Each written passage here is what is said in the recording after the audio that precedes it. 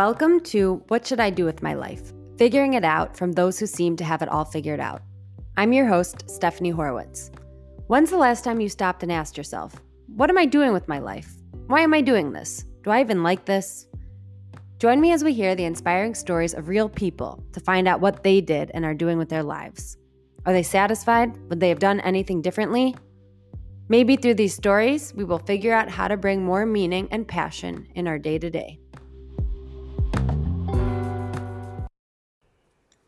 Hi, everyone. Thank you so much for joining me today. In this episode, we'll be hearing from a very special person, one of my dearest friends, Ronnie Elkis. Ronnie is a celebrity of the Detroit Jewish community. He's the best. Everyone knows him. Everyone loves him. He might as well be mayor. And Ronnie will be sharing the story of how he opened up and ran a men's clothing store called The Shirt Box for the past 38 years. Ronnie could sell ice to an Eskimo, and then the Eskimo and Ronnie would become best friends and live happily ever after.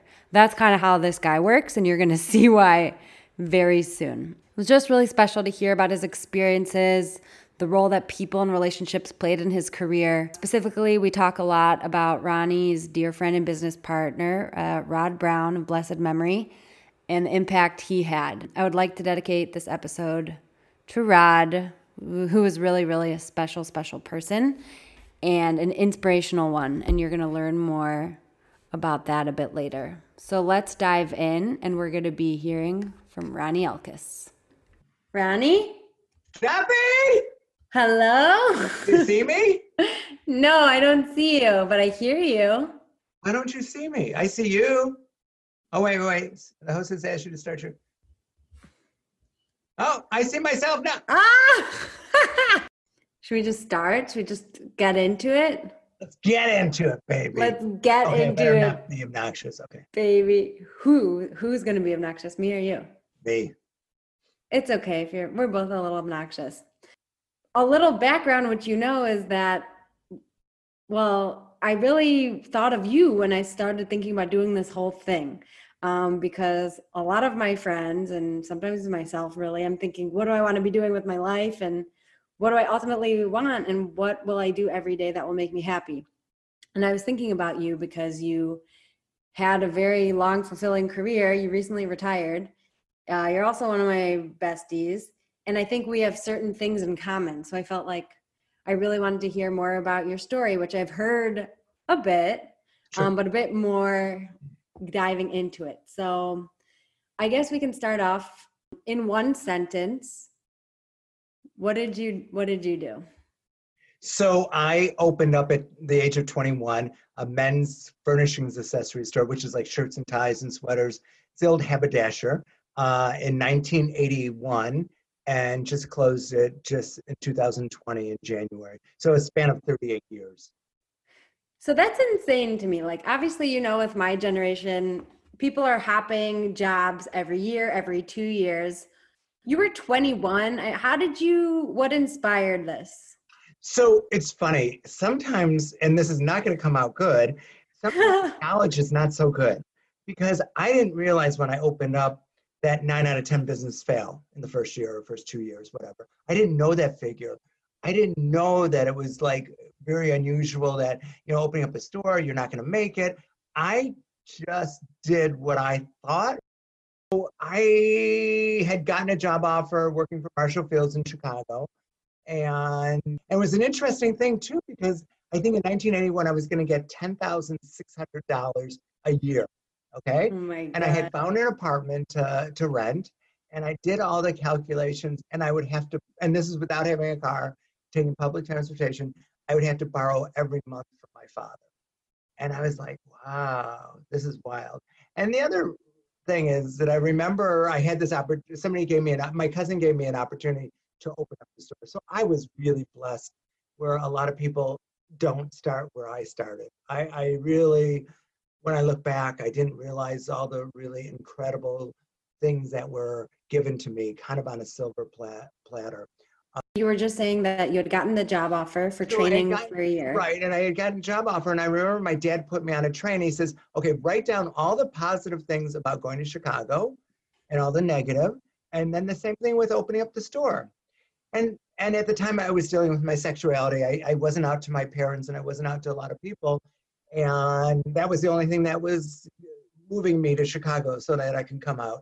And I thought, God, that just doesn't make sense. In 1981, things were a lot different in terms of sexuality and acceptance level. So I decided to open up the store. It was a 600 square feet, which I don't know in metrics what that would be, but it was small. It was really, really small store. And I was fortunate enough to get a letter of credit from my cousin who is in the business already. Now you got to understand that also going back a little bit, my family was really in the business, in the menswear business. My great uncle, if you look it up, he designed this zoot suit in the, I think it was 20s or 30s or 40s. It's like that song, Zoot Suit Riot. Right. So he I designed didn't know it. that. Yeah. And my uncle started a business in Detroit, had like 14, 15 stores called Todd's. And his son, my cousin, who is actually the next generation, he's 93, still alive, continued with that and then closed that and then opened up other successful businesses.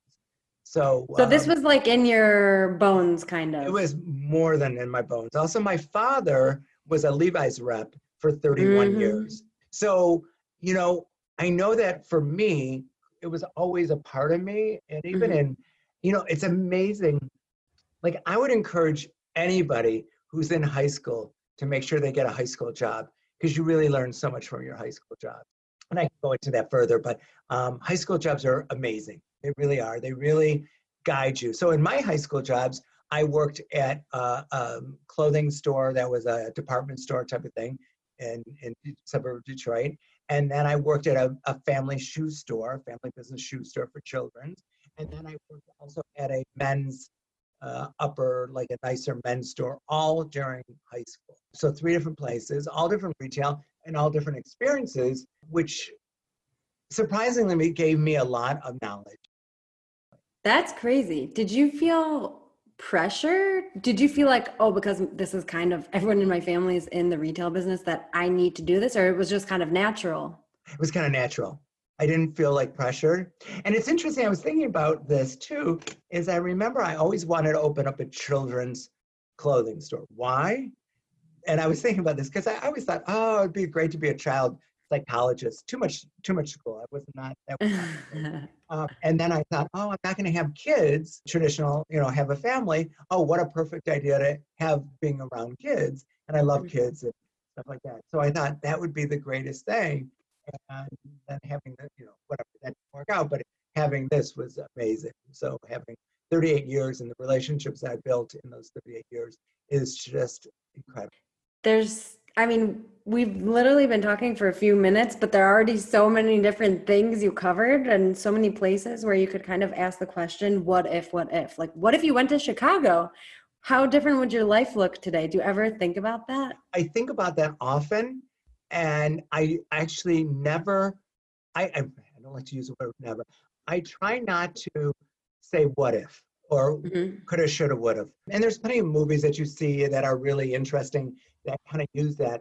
I'll never forget one. I was living at home because I couldn't afford to move out. And I remember my mom said to me, I came home and a lot of friends didn't live at home because they were all going out to graduate schools. And it was hard. It was hard when you're in your early 20s and meeting people and stuff like that. And my mom said, are you sorry that you didn't move to Chicago? And I'm like, no. You know, I'm never sorry. You just make the best of what your situation is. So I never look back and say, oh, I wish I would have done this. Oh, I wish I could have done that. That's just not my personality. I kind of try to do as much positive and think of it, you know, this is what God has put me in and I love what I do and I'll do the best I do. And so it's an interesting thing, but I kind of never go back and stuff like that. So. Don't take offense, but I feel like it's very chutzpahdik and kind of ballsy that at such a young age you were like, yeah, I'm going to open up a store. I mean, what were you thinking, and how did you have self-confidence? You believed enough in yourself that you could do it? Like, of course, it sounded like you had tools and experience, but that's a very ambitious endeavor, especially for a very young person. So what were you like at that time, and Did you believe in yourself to do it, or you were just kind of taking a chance? That's a great question, because I don't think I had the confidence, but I really didn't know what I was doing, did not know what I was doing. And I know that sounds crazy, but I knew how to treat a customer because of all my retail experience and of my father being in the clothing business. So I had all the basics that were given to me, but I didn't think I wasn't going to succeed. This is my job, and I'm going to do it. I'm going to make the best of it. And, I think if you enjoy something, people pick up on it. And it's an amazing thing is that I don't think in school it took me I wasn't great in school, or it would take me a long time to read things or whatever. I felt like people would be blown away that I remember what they bought, what size they were, what occasion, because that was important to me. That was my passion. That was like my connecting with people. So for me, like, it was always like, oh my God, you're a 50 32. Of course, and you like the button down. And they're like, I don't even know my own size. How do you know? Because that's what I love doing. And I love it. Makes them feel special. You make them feel seen and special. We always say, like, the success of our business was because we were like the Cheers of men's retail. Meaning, I love that. We knew everybody's name. We knew when they walked into the store, we knew their name. We knew their likes, their dislikes, their whatever their things. We knew when they last time came in. And let's face it, people want to be noticed and people want to be recognized. And it's that advice I would give to any small business. We're in such a computer age that we don't have those connections.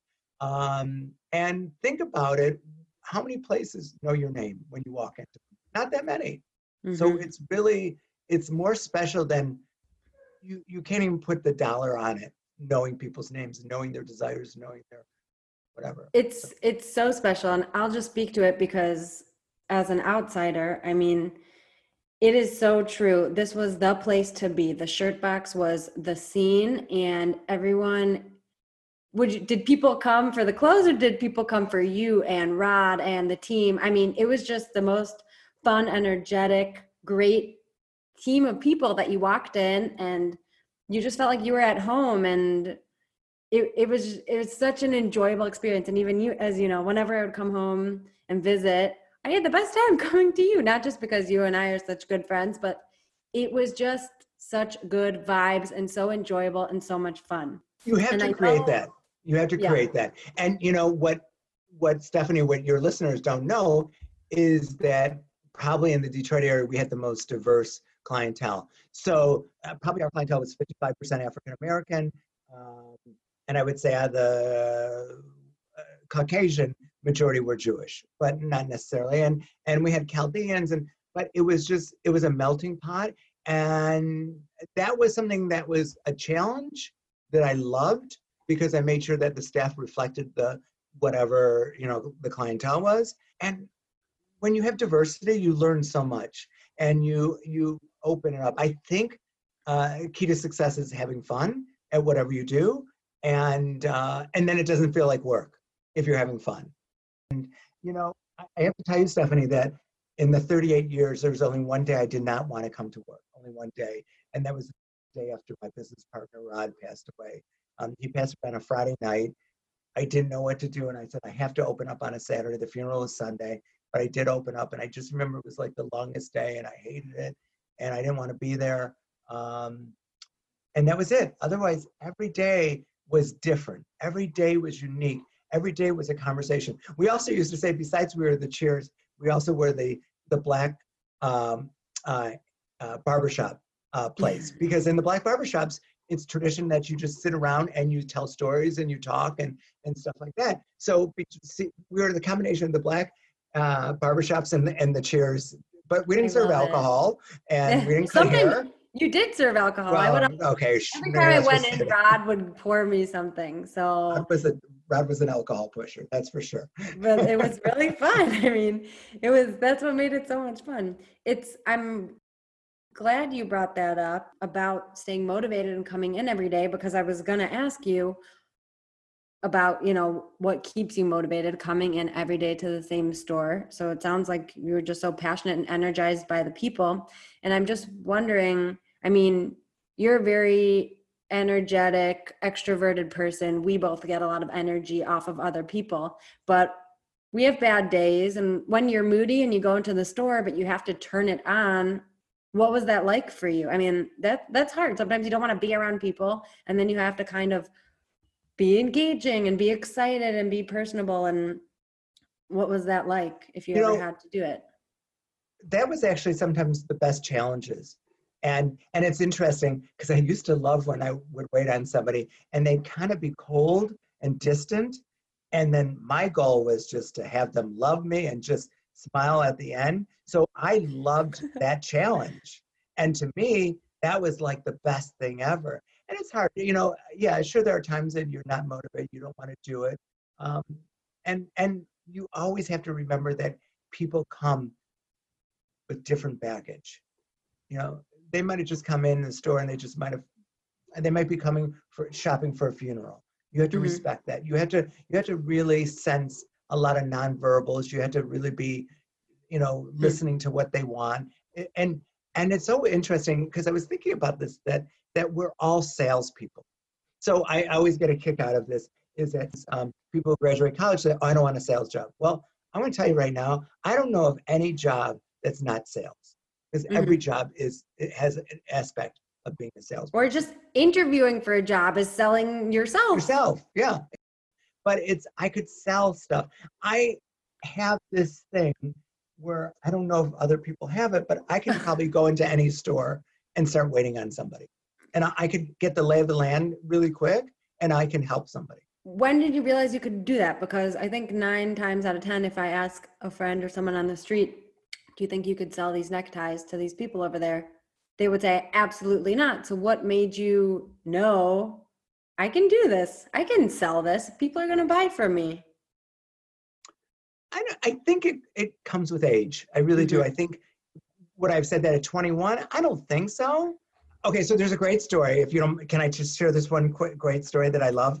So my great uncle, by then he was probably in his 70s or 80s, was visiting Las Vegas, and and he was a major salesman. He did not. If somebody walked out of the store, he was all upset with nothing. You always had to buy something. So he was vacation in Las Vegas, and he went into a men's store just because he wanted to see what it was like. And this guy started walking out with nothing in his hand. And my uncle said, what's the matter? You can't, nothing, you don't have anything? My uncle proceeded to sell him like 2 suits and all this other stuff. And the owner was blown away. And they created this friendship after that. But I do think that you get it. And I don't know, like I said, it might be with age, but I can literally do that. And I think anybody has the potential to do that. Well, I think a lot of people are not so comfortable doing it. Like some people that feels, oh, I don't want to be pushy. I feel like it's a fine line. You don't want to be pushy. I mean, from a consumer side of someone walking into the shop, you want someone to kind of pay attention to you and notice you and say, hey, how are you? Can I help you? What are you looking at? But also you don't want someone breathing down your neck. Right. There are definitely clues that, actually there's a lot of nonverbal clues that you can read when you look at people and suggest something to them. And so you have to pick up on that. You really have to be, I know there are people who can't pick up on that, and I totally understand it. But you have to pick up on those nonverbals, and you have to give them a choice, an A and a B. And then they feel like it's a partnership where we're doing this together versus me telling them what to do. I always felt like I wanted always a partnership with my customers. I never wanted to tell them you had to wear this, because say if they didn't like it or they didn't feel good in it, then they blame me. But if they approved of it, then it was our choice. The other thing, Stephanie, that I'm probably jumping around a little bit, but one of my things, and this, is community service. So yes, I definitely wanted. The store have was it written such an down. incredible, yeah. The store was such an incredible source of community service. So that was my passion, and it's amazing how many things we could do with community service. And, I could start naming off things that we did, but to me, those are things that made it so worthwhile, so different, so giving back to the community. Give a few examples of what you Sure. did. So one of the best things that we were just blown away with the results, because we didn't know how. There's a wonderful organization called Back Alley Bikes in Detroit, and what they do is if the kids are under 7 years old, they give the bike for free. If they're 7 to 13 or 14, they give them for free, but they have to be trained, and they have to learn how to responsible for a bike, right? So so we decided to have a collection of bikes. Well, I can't tell you how many bikes we've got. The first time we did it, we were the largest delivery of donated bikes. We filled up 3 big, it was us and another business that did it. They're like big trucks that put cars in it. And there must have been 300-400 bikes, probably 100 bikes per truck. That was an amazing thing. We did it one time. It was for Neighborhood Service Organization, NSO, also something based in Detroit. It was for people to come shopping with dignity. So what it was is it was a closet. It was a men's closet. There's many women's closet, but there aren't a lot of men's closet. But we started collecting clothes, and oh my God, we got beautiful clothes, and we were able to give it to them, and they created the store. And what was so great about them is that they opened up to other nonprofits. So, they could have invited Jewish Vocational Service. They could have invited all these other people, and they were able to shop with dignity. It's so unique that you had your own platform to do that. Like, you could be creative and you could incorporate your other passions into your day-to-day in the business. I don't think a lot of people can do that. No, but I think people can. I think there are ways in any business that it's really important to give back. And I think that a lot of corporations, they're stressing that now more so than ever before, just to give back to the community. And it might be a day of volunteering once a month. It could be whatever. But there are so many ways that, and let's face it, on my grave, it's not going to say, I worked at the Shirtbox for 38 years. It might be saying something like, whatever, philanthropic, whatever. And those are things that I want people to remember me as. Yeah, this was great. But I also everyone listening needs to just know that Ronnie is the gem of the Detroit Jewish community. He knows everyone. Everyone loves him. You need to know who this guy is. So if you don't know him yet, he's a master connector, schmoozer, and the biggest heart. He's also my travel buddy. So for those of you who don't know, we have gone together, just the two of us, yes, to a few places like Berlin and Prague and Vienna, and he's visited in Israel. This is a very special person we have on the line. You didn't really have a boss from when you started working in your early 20s. Is that true? Would you basically say your entire career you kind of were your own boss? Yes and no. I truly believe that all my customers were my bosses. And I know that sounds really weird, but it's a different kind of a boss. I think that you could take it either way. Like if somebody didn't like anything I did, that I took a personal, whatever. So yes, I traditionally, no, I didn't have a boss, but I do feel like they were my fellow workers, my customers. They're all my boss, if that makes sense. I don't know if that does. It does. I get what you mean. It's a very non-traditional way. And there was a certain period of time that you were working with your dad on the store. Well, that was probably the best thing. So yeah, my dad is a major salesman. My dad, in his heyday, could work a floor like no other business. He could work 1, 2, 3, 4 customers. He was amazing, and they all loved him when he was working. And it's so funny because we were just reminiscing last night about, I could tell he gets all excited when we reminisce about the store, and he identified with all the African American customers and loved waiting on them, and they loved him back. And there was a certain thing, that he has, and everybody would call him Pops. And, and he would just, oh my God, amazing salesman, amazing. So I was lucky enough, especially at the beginning, my dad helped me out a lot at the very beginning. And you know, You learned a lot from him. I did, because it was always, it's so interesting. It's a really, you learn so much from different people. Um, so if I can share something with you, which I learned, so through my father, because he was an old school salesman, you waited on a customer like boom, like you were on them, and you didn't let them walk out. And that was old school. And I learned also from my African American employees that you don't hover over people or African American customers.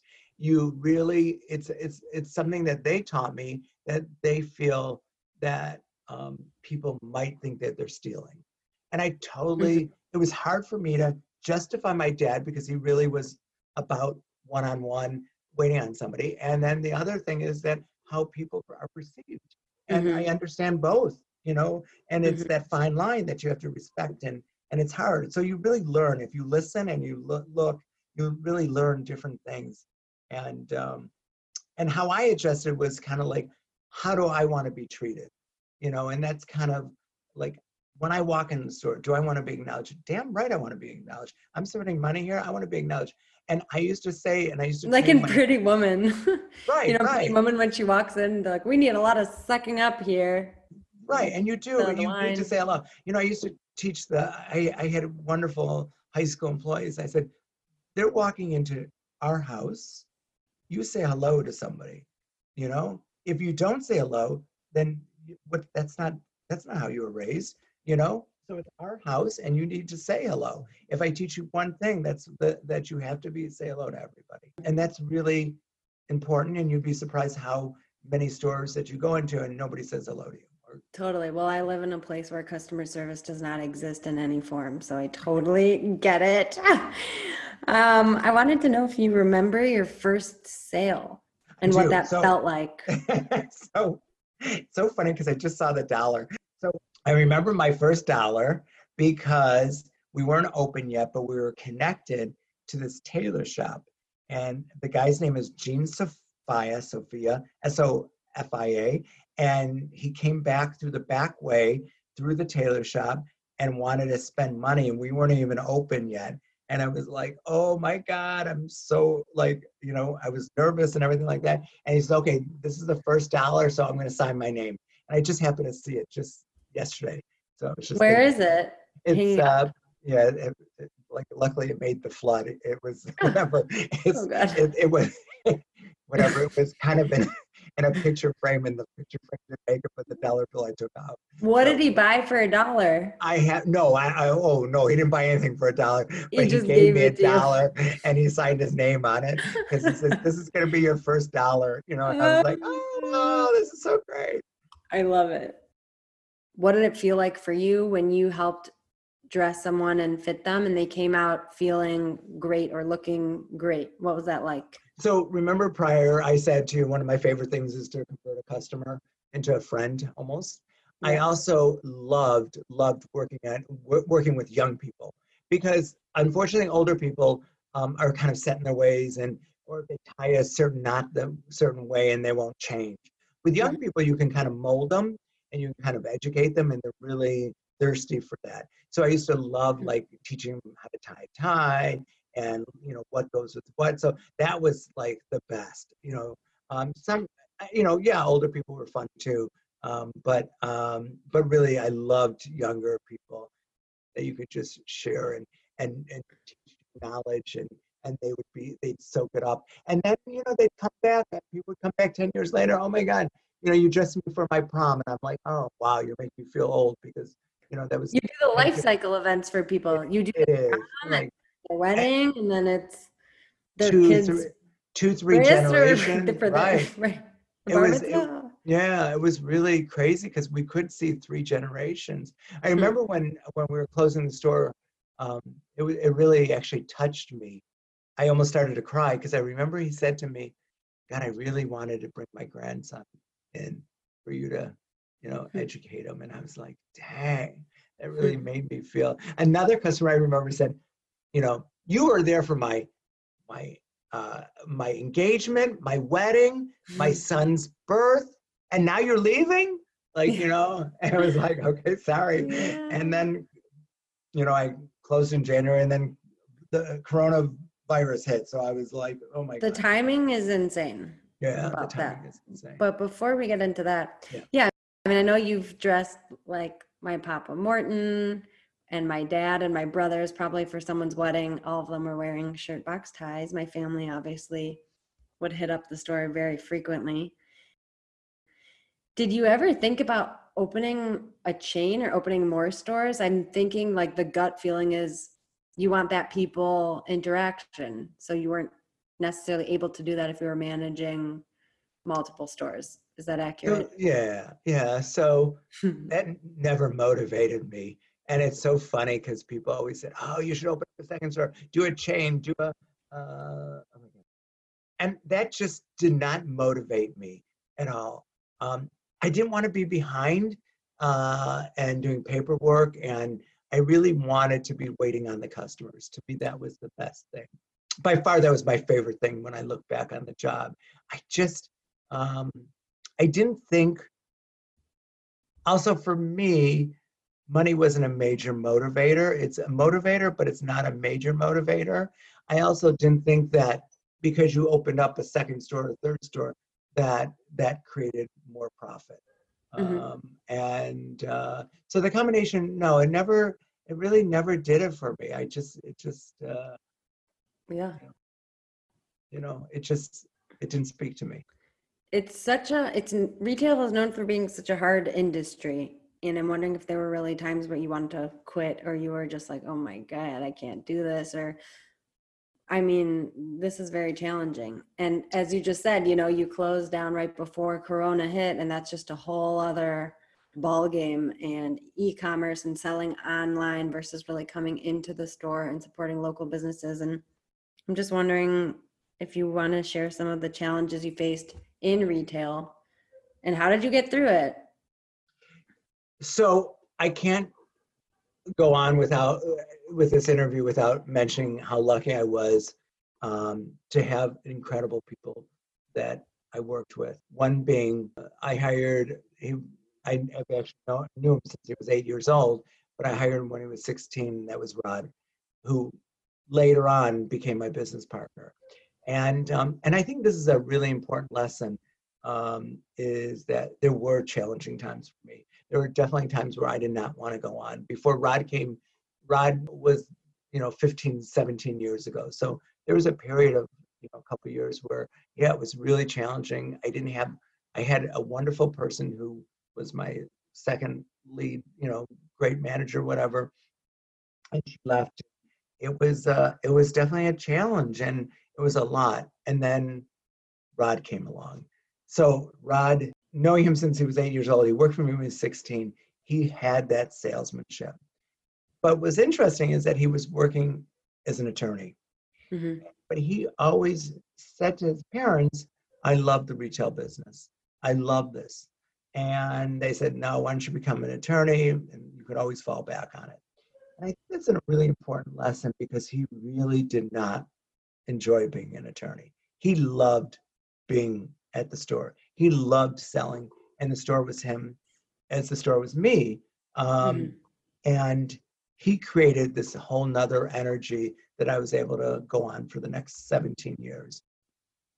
But the lesson is that he chose to work in the store, to be my partner, from being an attorney. It was definitely a lot less money, but he needed that happiness and he wanted that happiness. And that's a great lesson to learn, that, you could be having a really high paying job and not enjoy what you're doing. So other lawyers would come in and say, oh my God, I'm so jealous. You're happy. I'm envious. I don't like what I'm doing. And I felt like he was a therapist, saying, hey, you could change your job and do something that you enjoy. You might not make as much money. And when you think about it, he died at such a young age, 51 years old. But for the last 15 years, he was happy in his career. And he loved coming to work. And he loved schmoozing. And it was like meant for him. So how lucky was he that he followed his dreams, and Yeah. so literally he saved my ass and I saved his ass. And we had Mhm. this mutual love. And, as a partner, I could not have had a better partner. We never signed any documents, and here's an attorney. We did everything by word of mouth, by handshake. Um, his family became my family, vice versa. This interview would not happen if I didn't mention Rod and what an important person he was in my life. When we signed a lease, it was a 3.5 year lease. We didn't want to do a 5 year lease. And I said, Rod, I'm going to be 60. I think I want to, slow down. He says, if you retire, I'm retiring. I'm like, you're going to be 53 years old. You're not, or 52 years old. You're not going to retire. And he says, yeah, I don't want to do this without you. And I'm like, I don't want to do it without you either. And we fed off each other. It was such a beautiful brotherly relationship that I had with him. And anybody who knew Rod loved him and cared about him, and just so yeah. So yeah, there are times when it didn't feel so good, but I try not to focus in on that, and I really think about Rod, and I think about how much he changed. I feel like Rod and you, the two of you together, it was like a superpower. It was this force. I mean, both of you are just extremely magnetic personalities, very charismatic, schmoozers, people. I mean, something very, very special. I mean, I don't think anyone would ever say, oh, the Shirt Box is a men's retail store. I mean, I don't think you would ask any one of your clients. No one would say that. It was so much more. I mean, it was family and laughs and just fun. And it was so like genuine and wholesome and just good times. And I'm really happy you brought all that up about Rod, because it's so true. And especially in, this kind of podcast where we're talking about how so many people don't know what to do with their lives, or they're maybe went to law school, they're lawyers now, and they're miserable. And a lot of people aren't brave enough to step out of it and to make the decision to get the pay cut, go a different route. And Rod, in the middle of his life, did that. And it's extremely brave. And he flourished and he was amazing at it. And, I think it is a really inspiring. Yeah, I think Rod's story is what your podcast is all about. Totally. And if I didn't hear all the lawyers that were coming in, I was blown away by people that they just did not like their job or whatever. And it's so funny because I always liked my job. I just always, it was always different. Every day was different. Every, person, conversation, who you got to know was always different. So that's so special. I mean, that's a gift. You're truly blessed. So I feel like not many people can say that. And obviously, of course, we know that not everyone's privileged enough to be able to choose the career path. Some people have to work a job because they have to put the food on the table. And it's truly, I mean, it's a dream. Basically, at least for me looking at you, it's like, wow, Ronnie, your life is a dream. And so lucky that you could go in every day and feel so fulfilled. I mean, it's amazing. And now you're kind of moving on to the next chapter. So when did you realize that it was time to move on? I'm sure it was a lot of emotion. So do you want to talk a bit about that? Yeah, sure. It was a lot of emotions. I was still am dealing with Rod's death because he was like a brother. And when you spend 5 days, 40 hours a week, sometimes that's more than your significant other. And I remember we used to go to these clothing shows, and I had the best time with him. And that's all we do is laugh the entire time. And he'd pick on me, I'd pick on him. It was back and forth. It was so much fun. And I remember going to a clothing show, and I hadn't made quite the decision yet. I thought I was leaning towards retiring and closing the store. And and I hated, like, everybody would look at me and give me this stare, like, oh, I'm so sorry, or or wanted to talk about Rod's death or whatever. All the salespeople who I hadn't seen, and it was like, leave me alone. You know, I got to get my work done.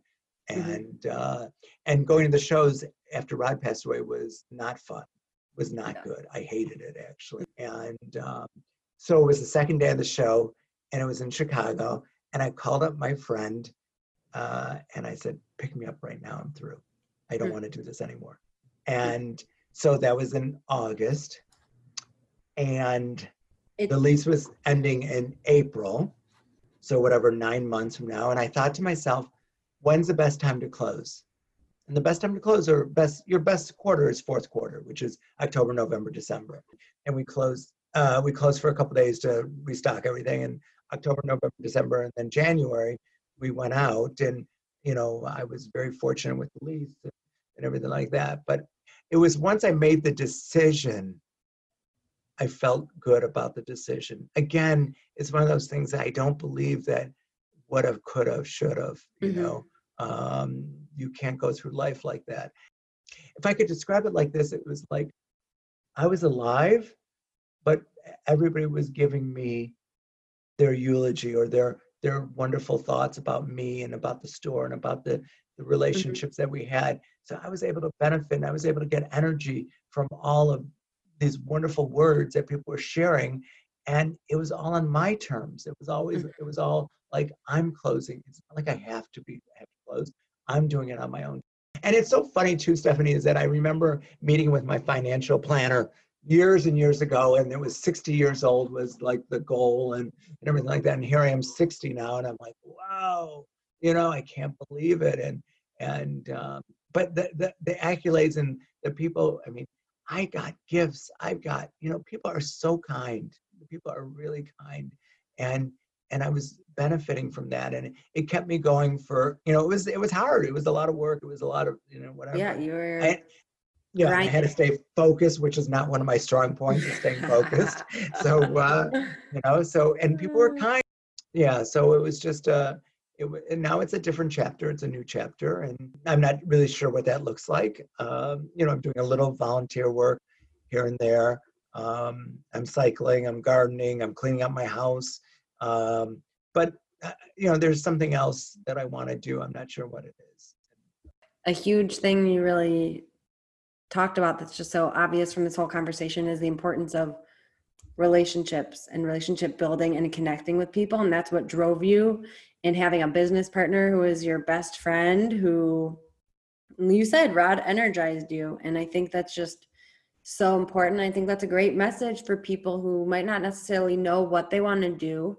But I think at the end of the day, we're all humans and we need connection, and that's something to consider. We all get energy in different ways, but I think that, and I'm sure you would agree, that your career was so meaningful and amazing because you impacted the lives of so many people, and you were impacted by the lives of so many people. I mean, you really have, you're the most popular person I know. Everyone listening, Ronnie is so popular, puts up a post, 700 likes. I mean, stuff like that. And only when I put my father on. He's not a millennial and he's getting those kind of likes. We used to have a contest where we would put up the same picture of the two of us and see who would get more likes.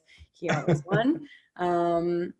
But it's amazing. Like, honestly, it's amazing. You have such an amazing story, and you're such a special human, and I love you so much. And I'm so proud of you, and I'm so excited for your next chapter. And I know that after this Corona passes, we'll get to travel more together and do more things together. And that'd be awesome. It's just amazing. You're the best. Thank you. Thank you. And I think the world of you. I adore you. And we all have passions. We just have to figure out what they are. That's the hardest part, right? That is the hard part, right? But we'll figure it out. Amen. Yay. Anything else? Thanks, Ronnie. Thank you. Love you. Pleasure. Love you too. Take care. Say hello to Itai for me. I will.